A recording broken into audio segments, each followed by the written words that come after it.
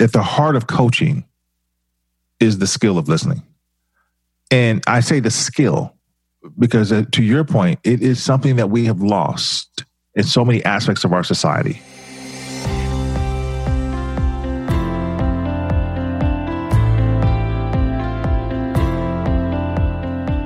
Welcome to Change Your Mindset podcast, formerly known as Improv is No Joke, where it's all about believing that strong communication skills are the best way in delivering your technical accounting knowledge and growing your business.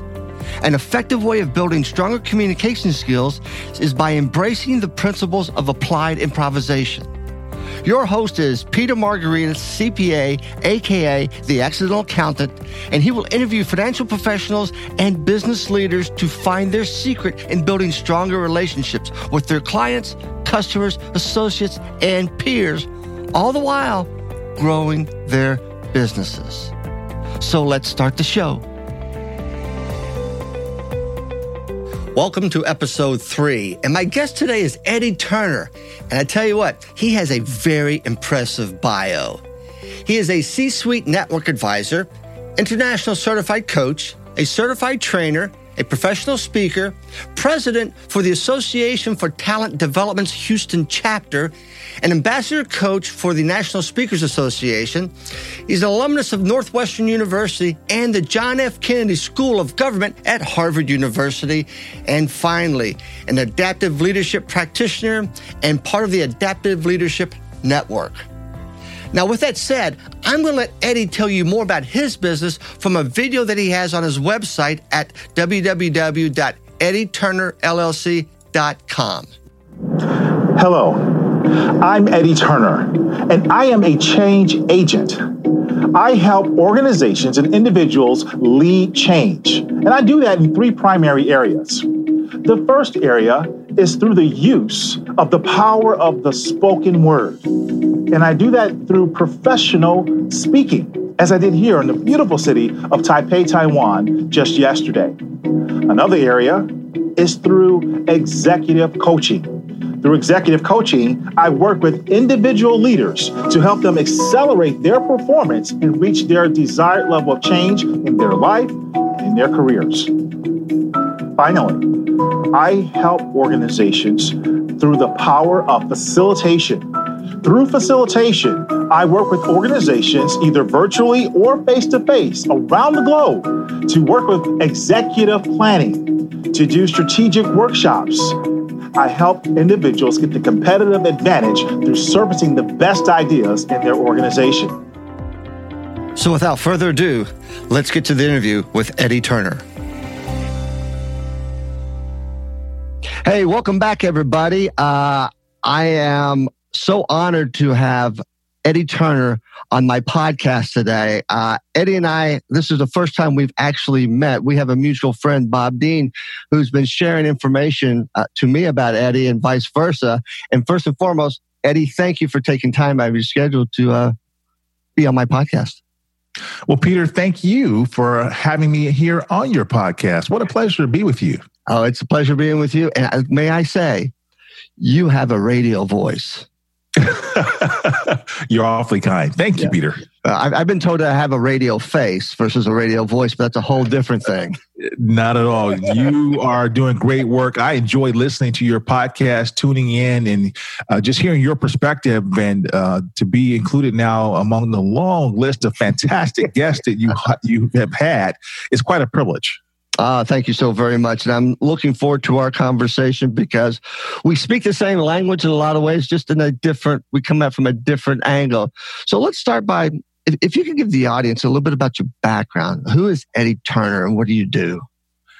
I work with leaders to accelerate performance and drive impact. And I do that primarily in 3 ways. Number 1, I'd say it's through executive or leadership coaching. And I do that primarily one-on-one. But then I do larger groups where I use the power of facilitation to help groups with issue resolution, process mapping, strategy planning, and many other needs that happen in corporations. So facilitation. Also, I don't do training. I do facilitation in the sense that when it comes to learning delivery, it's a not a monologue, but a dialogue with my learners. And finally, I give professional speeches or keynotes. I like that. I don't do a monologue. I do a dialogue. And I love that concept because I'm a firm believer that from whatever audience you're in front of, whether it's one-on-one or 1,000, to provide that conversation experience is key in getting your message across. Absolutely, especially in the space of learning. But I think even more so, what speakers are finding is no longer do audiences show up to listen to the sage on the stage. They show up to have a conversation, to have a dialogue, even with a keynote speaker. Exactly. And I think that's driven some by technology, but I think that's driven for the thirst of knowledge. And a lot of times, if we're not engaging and create a conversation on the platform, whatever that platform may be, we begin to lose our audience. They begin to tune us out. And as I like to say, they begin the conference prayer, which is they bow their heads and look at their smartphones. Well, Peter, you're absolutely right. It is driven by the combination of both technology and the abundance of knowledge, which technology has given everyone the access to. So when they show up, they already have access to Google. They have access to online learning. And as you mentioned, they have their smartphone in their hand. So they are not showing up necessarily to hear new things from us. They want to be, as you say in your bio, which I love, edutained. So yeah, tell me if you come up with something new, share that with me. But now entertain me in the delivery. But more importantly, I am a professional who has experience and has knowledge of my own. Involve me, include me as a part of this delivery. And in doing so, we must always know our audience. We must always have them in mind throughout the process of developing anything, because if I want to make that connection, I need to speak their language. I need to put things in context that they can understand, not what I have, but what they need. Absolutely. So you help leaders. You help leaders become more effective, more, and you do this through coaching and through facilitation. And since we both know Bob Dean, and Bob is a big collaborator, I heard you on another podcast talk about facilitated collaboration. Could you define that? Yes, indeed. So Bob Dean is, in fact, someone who I owe a great debt of gratitude to. He's one of my mentors. He's someone I met when I decided to go back and finish my undergraduate degree as an adult. He is one of the first people I met who came to speak to our class, is how we met. And I was really just impressed with what he had to say. And I followed up with a thank you note to him, and he followed up by inviting me to coffee. And I thought, wow, that's awfully nice of him. That coffee invitation has turned into, I think now, a 12-year friendship. And we've been business partners, we've been colleagues, but we've also been collaborators.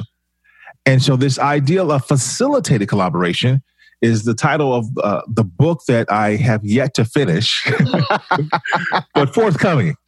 But it turned into a book because we talked about the idea that he and I are from two different spectrums. There's a big difference in terms of who we are, our personal narratives, our professional narratives. And when you see Bob and I, we are probably the two least likely people you'd expect to see show up in a room, but we're the best of friends. We have a great relationship, and our uniqueness has turned into some of the best work of both of our professional lives. And it was through that collaboration, and facilitation was at the heart of it. And so it became something that we've deployed inside of organizations. And so we think that collaboration is a buzzword in business today. Everyone talks about it. Right. But how do you do it? And we think that the secret sauce is that it should be facilitated. Facilitated collaboration is what accelerates performance and drives impact. So I 100% agree. I love the concept facilitated collaboration. I love collaborating. But as I think about this and I think about leaders, I think one of the barriers in collaboration is those unconscious biases that we have. How do you get leaders to recognize these biases and manage around them so they can collaborate? Interestingly, that's where the coach in me really becomes a benefit when working with leaders. Even if I'm not working with a leader specifically as their coach, the coach in me helps unearth those unconscious biases by challenging their thinking and creating a new consciousness through the use of powerful questions. Now, sometimes that happens in the one-on-one interactions in a consulting relationship. At other times, it may happen as the facilitator. In both scenarios, the goal is to allow the leader to come to their own conclusion through the use of powerful questions, as opposed to me telling them the answer, allowing them to provide the answer on their own. Tell me about how like the types of questions, how you get these leaders to recognize that they have biases and helping to change their thought process.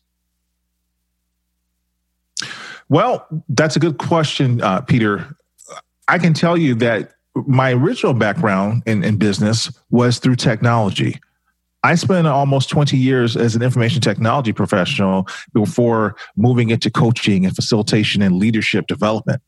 And interestingly, a lot of my technology career was spent working with executives.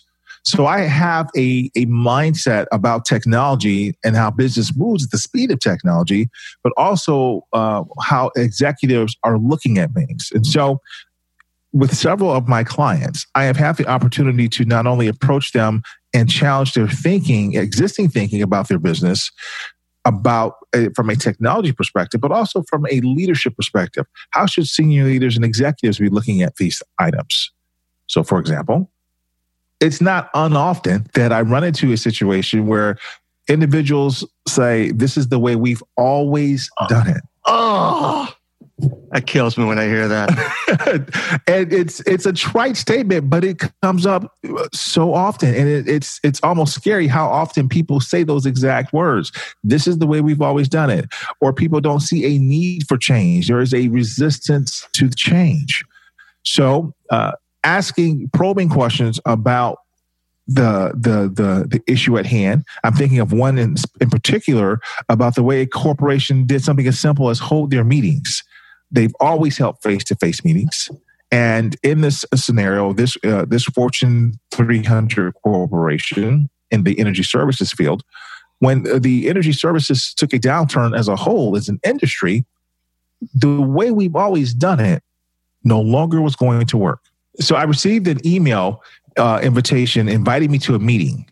And when I looked at the invitation, it wasn't the normal invitation that I have ever received. This invitation was from the CEO. Okay. And I looked at that again and I thought, is this a mistake?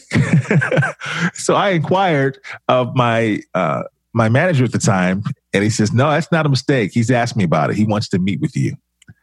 And so I reach out, I respond, of course, I'll be there. And he was very kind, Peter. He actually asked me, are you available at such a date, such a date, such time? And I thought, yeah, I could clear out some time on my schedule for that. And so I show up to the meeting with the CEO and another senior leader, one of his top leaders who ran one of the major divisions of the corporation. And he explained to me that he had heard about my work and he was faced with a dilemma. And the dilemma was that there are 4 major meetings run in a corporation every year called the Quarterly Business Review.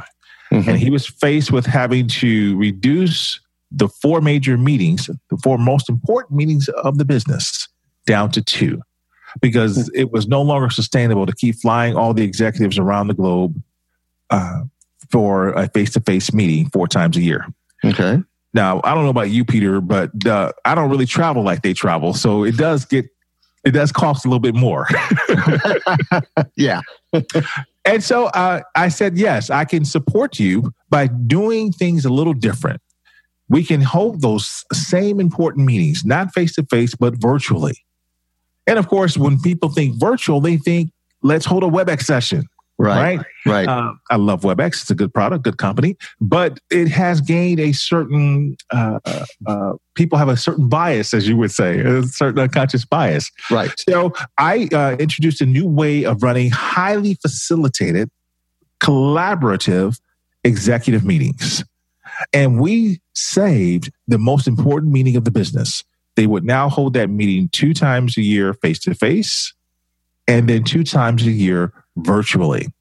And in the end, it was documented that by doing that, every time I held that meeting virtually for the executive team, the top 30 executives around the globe, I saved the corporation $500,000. Wow.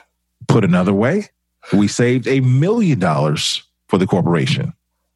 Put another way, we allowed the business to save jobs and to remain sustainable, redirecting those necessary funds to other aspects of the business. And we allowed the executives to continue the work of the corporation to the benefit of the shareholders and not have to sacrifice what they needed to accomplish for the benefit of everyone. Are you at liberty to share what type of platform you were using in order to facilitate these virtual sessions? Absolutely. So I used a product called Adobe Connect. And so here again was another example of doing things a different way, not using what we've always used. And so when you go to the IT department and you say, listen, I want to introduce a new product, all the IT people look at you with a scowl on their face and they're just bald. So here's where my IT background became a true asset to me, because I could have the conversations with the IT professionals and with the CIO and talk about why I needed this particular product and how I would use it and not put an extra burden on the infrastructure. And so by putting this platform in place, I also was able to brand the channel that I was using to deliver this service. And so I literally branded the WebEx solution as the self-service solution that everyone in the corporation would use. I wasn't going to take that away or change that. I wanted to keep it in existence to do what it was doing. But here's a new product that I wanted to use. I branded the channel as the Facilitated Collaboration Network.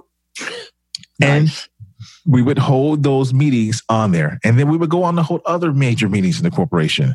Ran a webinar at lunchtime to grab all the experts across the corporation around the globe to tell their story about things that they were seeing surface as customer concerns, trends in the industry, things that the newer engineers could benefit from. And also, by the way, put that information into our knowledge base so that people can get that later on, be able to retrieve it.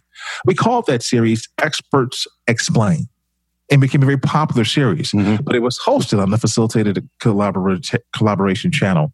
And so executive programs, the Experts Explain series, the ability to deliver high quality programming that was interactive, engaging, and yes, collaborative, and extremely well designed. And here's where a lot of the work that Bob and I put together really came to place, because we branded it as about being the experience. Right. And of course, you know that Bob Dean is one of the is the only second person in the world to be certified in the experience economy, the work of Joe Pine and Jim Gilmore. Yes. And so that factored in heavily to what we did. The design, the layout, everything, it was about what will be the employee experience. Wow, that is awesome. And as you're describing this to me, brings me to today and the environment the business world is in today, and thinking about my audience who primarily are accountants, financial professionals. This disruption of technology is, we've been talking about it, but it's now we're seeing effects of it. It's going to shake some things up. And what are your thoughts on the shakeup? What's the skill set that we need to begin to transform from the Excel spreadsheet, the bean counter, into what in order for us to maintain our presence in the business world? Well, Peter, I believe that everyone, accountants, all of us in our professional lives need to look and ask ourselves, when is the last time my industry innovated? And that question needs to be asked, because if we, as one gentleman said, aren't ready, we have to get ready. Stay ready so you don't have to get ready, because the change is coming. We have to be continuous learners, continue to develop ourselves. I speak often at universities, and I speak at corporations. And the interesting thing is, some people never take a class after leaving a university. I know some people who don't even pick up a book after leaving university. Mm-hmm. So if we're not continuing to educate ourselves, we're leaving ourselves vulnerable to the disruption that technology will introduce. Look at the largest hotel corporation in the world, who owns no buildings, no hotel rooms at all. Yeah. Right? Right. Airbnb. Right. Look at the largest taxi company, if you will, that doesn't own a single car and doesn't even provide a mobile phone for their employees or their drivers. Uber. Right. Right? I saw a taxi cab yesterday who he had a white sticker on his car that said, "I've been fingerprinted." Well, he was so proud of that, not because to say he's a safe driver, but because this is one of the things that was forced upon a company like Uber. A lot of organizations have been fighting the Ubers and the Airbnbs organizations, meaning the competitors, and in some cases the city councils, to regulate these industries a different way.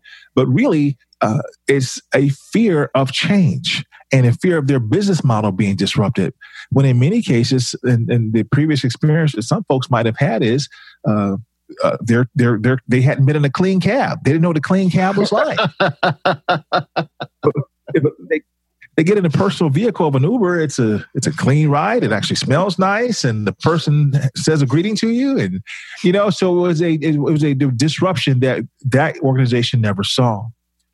I listened to Michael Dominguez, the one of the senior executives running one of the major chains there in Vegas, and he talks about how he's always scanning the horizon. And he mentioned a very interesting story that I saw in passing, but until he talked about it, I hadn't locked in on this.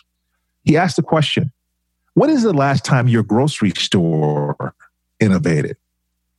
And as we stop and think about it, it was probably the self-service checkout lane that most of us avoid. Right. Well, Amazon just purchased Whole Foods. And everybody said, why would they buy a grocery store? Well, for one, they paid $13 billion for it. And the next day it went up to $16 billion. So they had a $3 billion instant profit.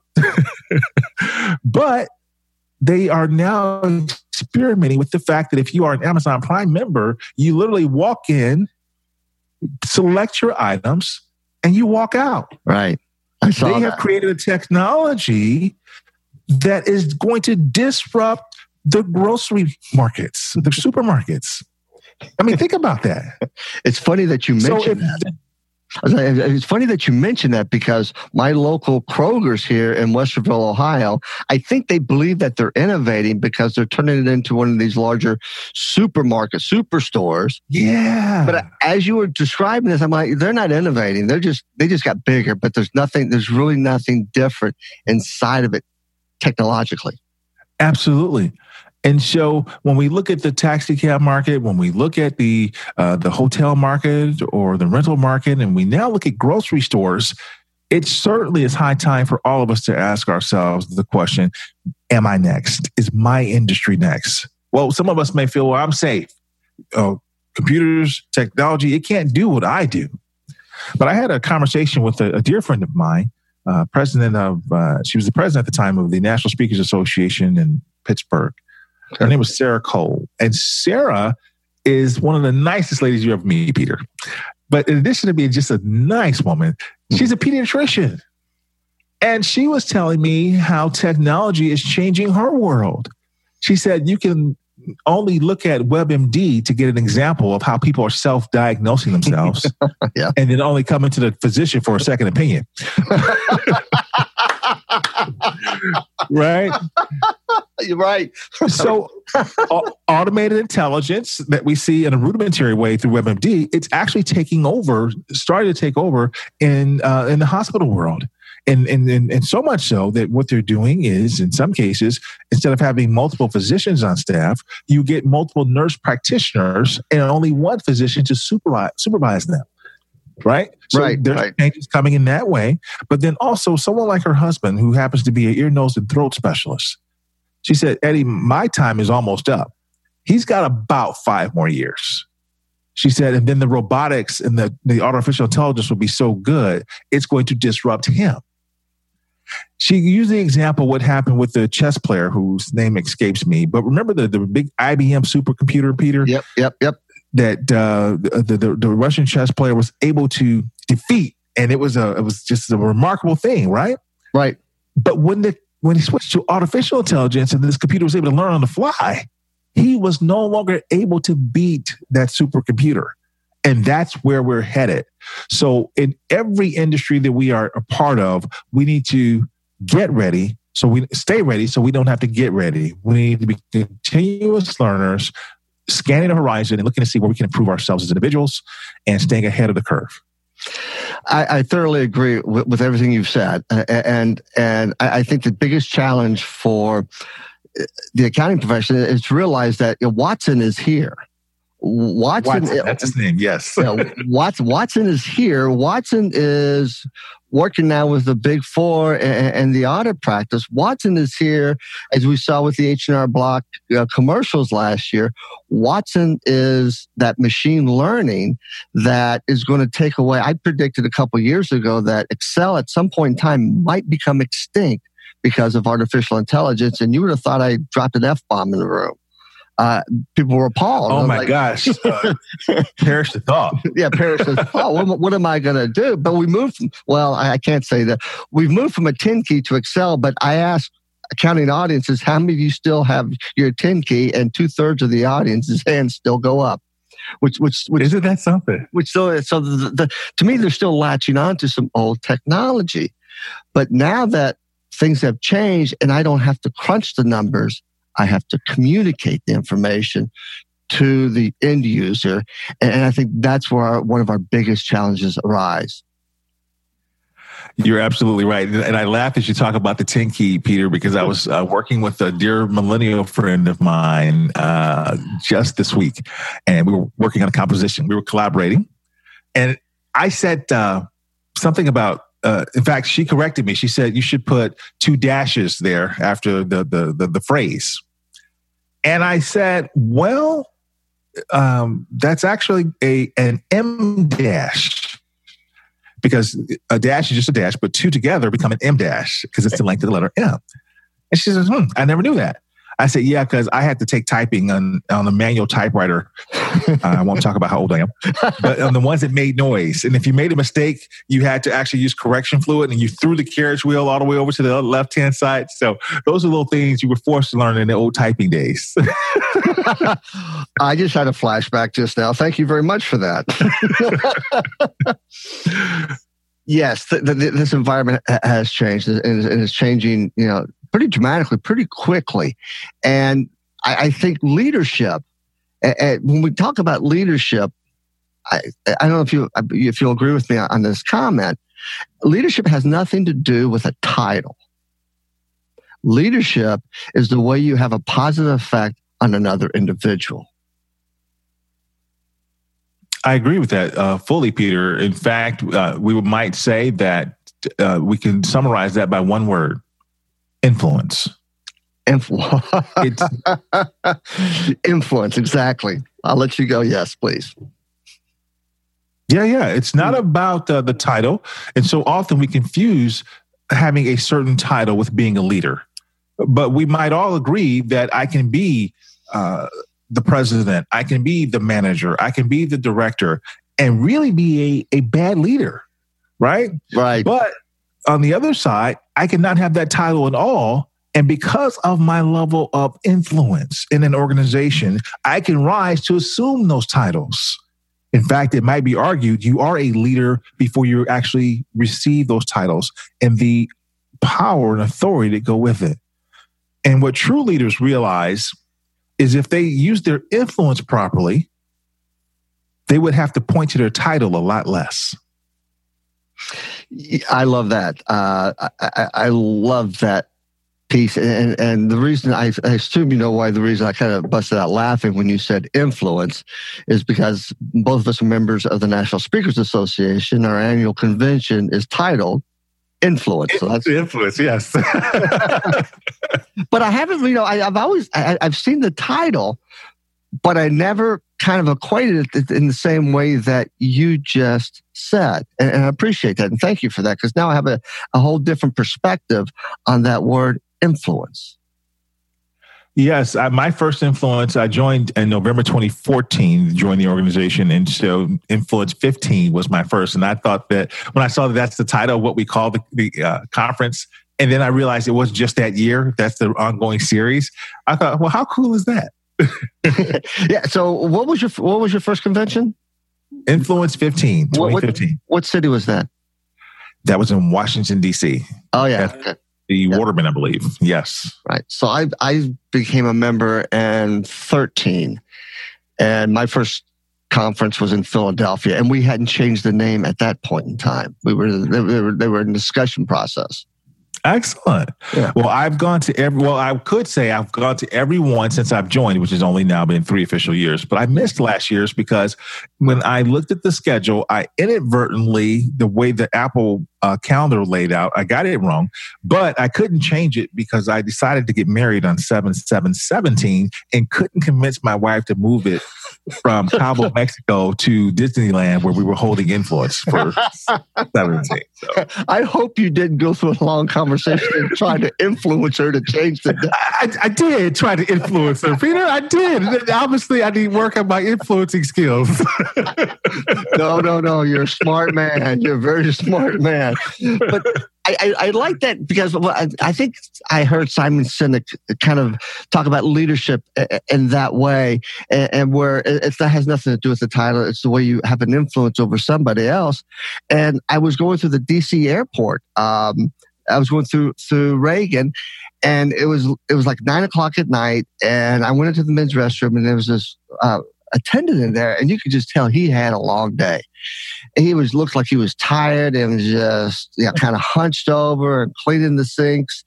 And I just went over to him and I said, "Excuse me, sir, I'd just like to say thank you for your hard work. I can tell you had a really tough day, and I appreciate all the hard work that you're doing to keep this restroom as clean as it is." And he looked at me and had this smile, and then he kind of straightened up his back and kind of pushed out his chest and said, "Thank you.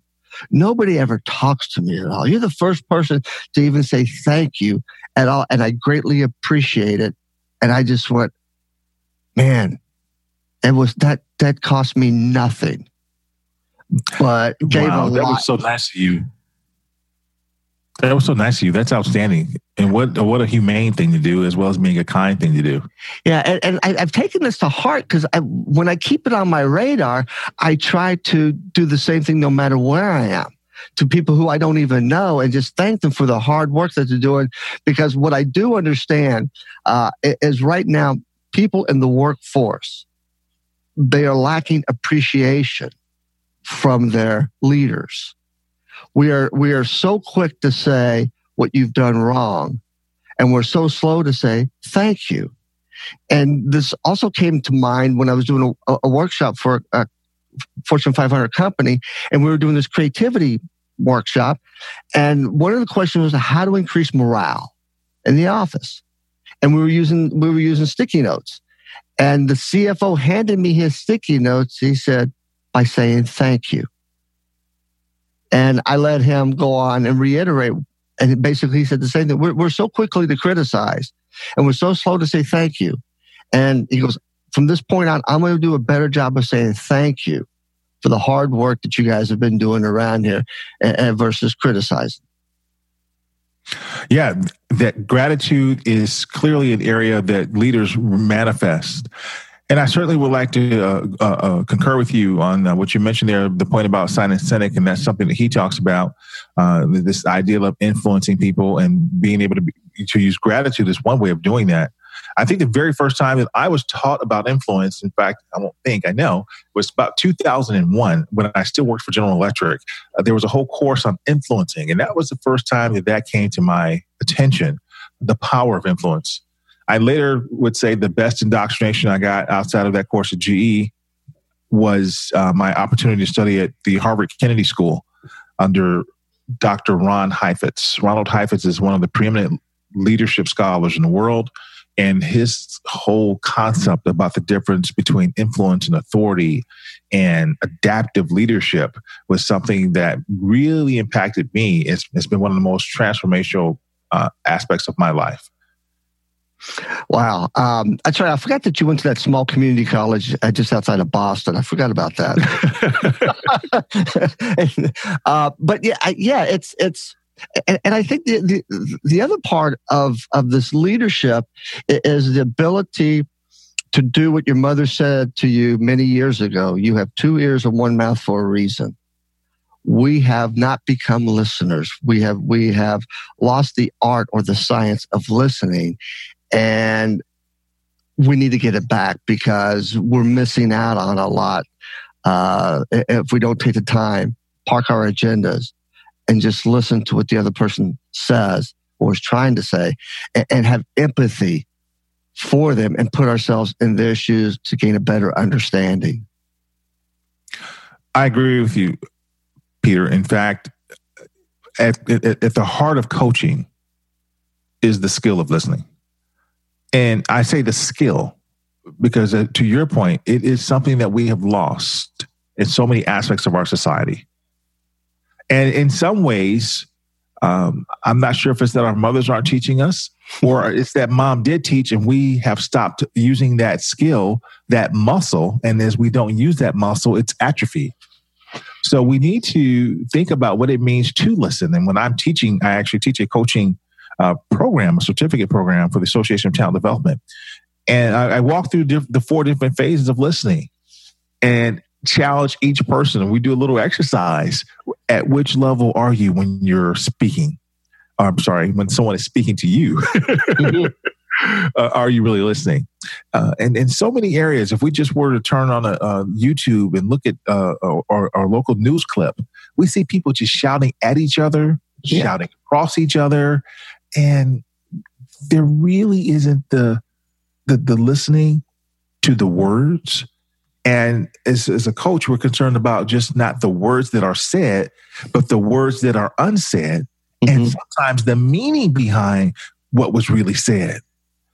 And then we're talking about looking at a person's body language. We're listening to their tone. We're looking at their facial expressions and bringing that all in.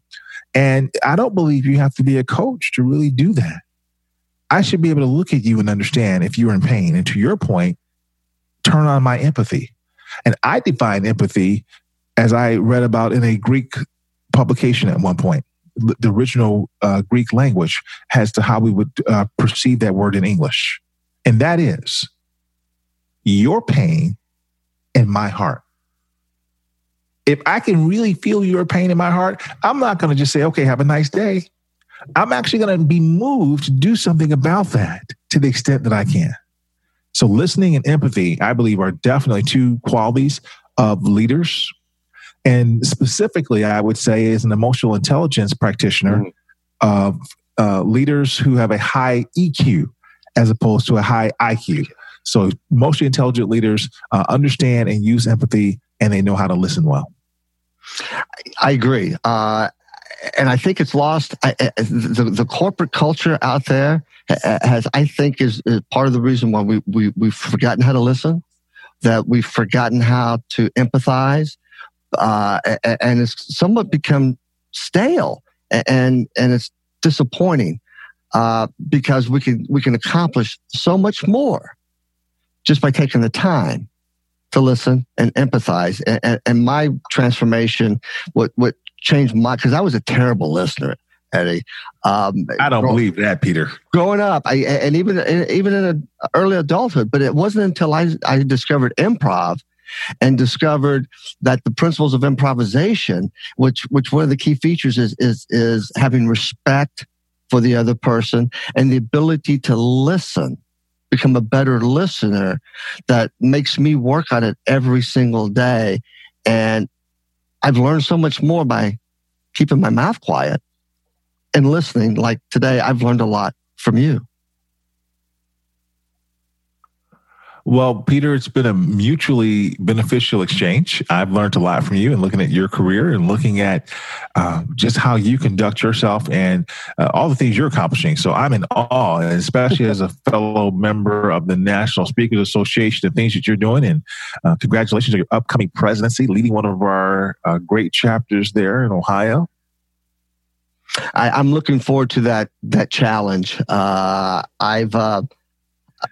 woke up one day, next thing you know, they said, "You're the president-elect." I went, "Oh, thank you." What does that mean now? But I am looking forward to it. I will say that by taking that leadership role within that chapter, I didn't realize what it was going to open me up to. And NSA has a chapter leader institute where president-elects go, and you're amongst your peers from around the country. All of a sudden, my NSA network has exploded. And the knowledge that I'm getting from my new colleagues around the country, Bob Pekanowski, I met him at chapter leadership from Pittsburgh. And Bob's a good guy. Yeah, just that network and that information that I'm able to get has just been wonderful.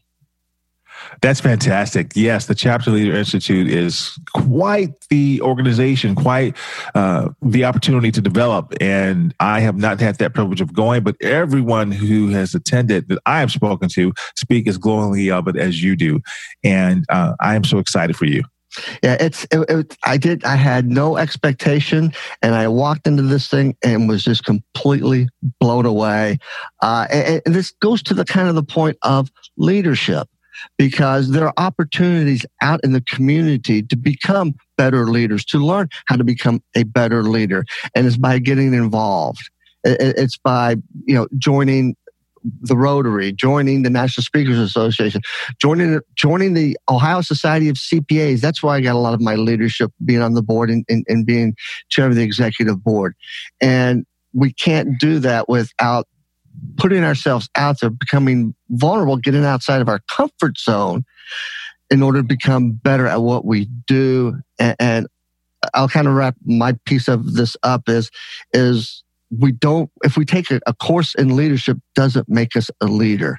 We have to practice it every single day, and we have to get exposure to a lot of other leaders to help mold our leadership model. I agree. Like you, I have been trained in leadership, and I am a leadership practitioner. In fact, my moniker is the Leadership Accelerator because of the work I've done with helping leaders to accelerate their performance and drive impact. But in spite of all my leadership studies and training and certificates and certification, this year I am the president of the Association for Talent Development in Houston. Congratulations. And I must tell you, thank you. I must tell you that everything I've ever read in a book is certainly being challenged. And I am, as Professor Heifetz would say, I am reaching the premier portion of my competence is being challenged. The frontier of my competence is being challenged. It's in a new way. It's one of the largest chapters that ATD has. And so we've got about 400 people almost in our chapter. And so to pull all that together with our existing board, it's definitely a growth in a different way, because it's different from a corporation, right? In a corporation, people have a different motivation for following a structure. Right. But when you are running an organization where it's all volunteers, definitely influencing becomes more important there, Peter. And so I love the fact that I've benefited from ATD having a meeting once a year for all chapter leaders. So everyone on our board gets to go to DC, where we're headquartered, and be trained at the national level for your position. So be it you're the vice president of membership, the vice president of programming, you get to meet with your colleagues across the country. So you have a built-in network to support you throughout the year. And so I've benefited from that as being on the board for the last 4 years in different capacity, at a different capacity. And of course, now culminating with the presidency. So I would concur with you that sometimes we might discount how we can develop as leaders in the local community. But I am clearly seeing that I'm benefiting and also being challenged in a way that I did not anticipate.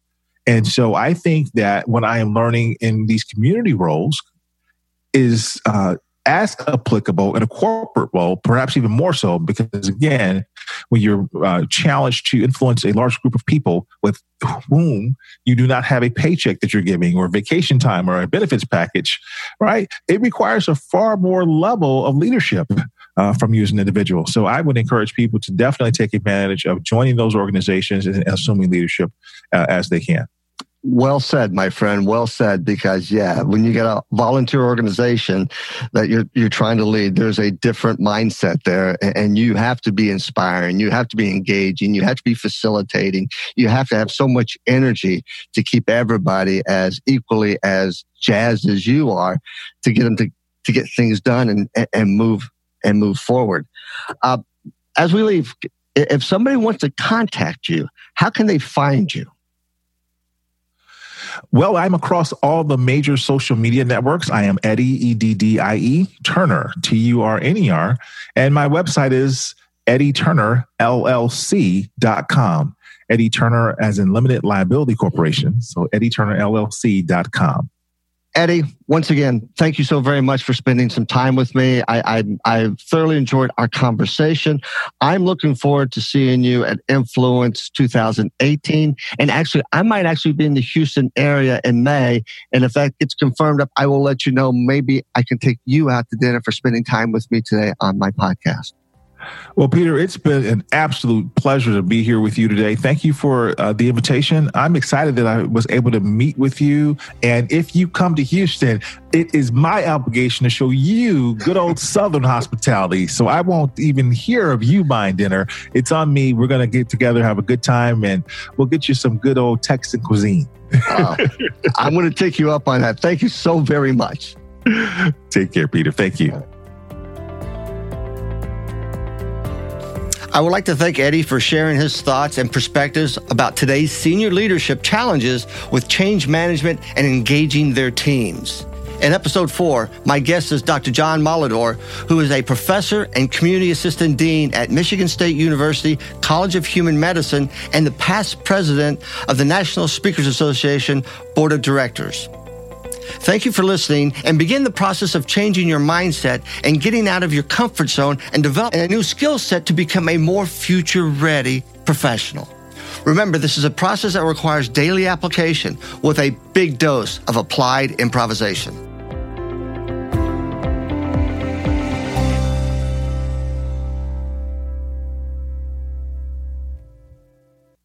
This podcast is a part of the C-Suite Radio Network.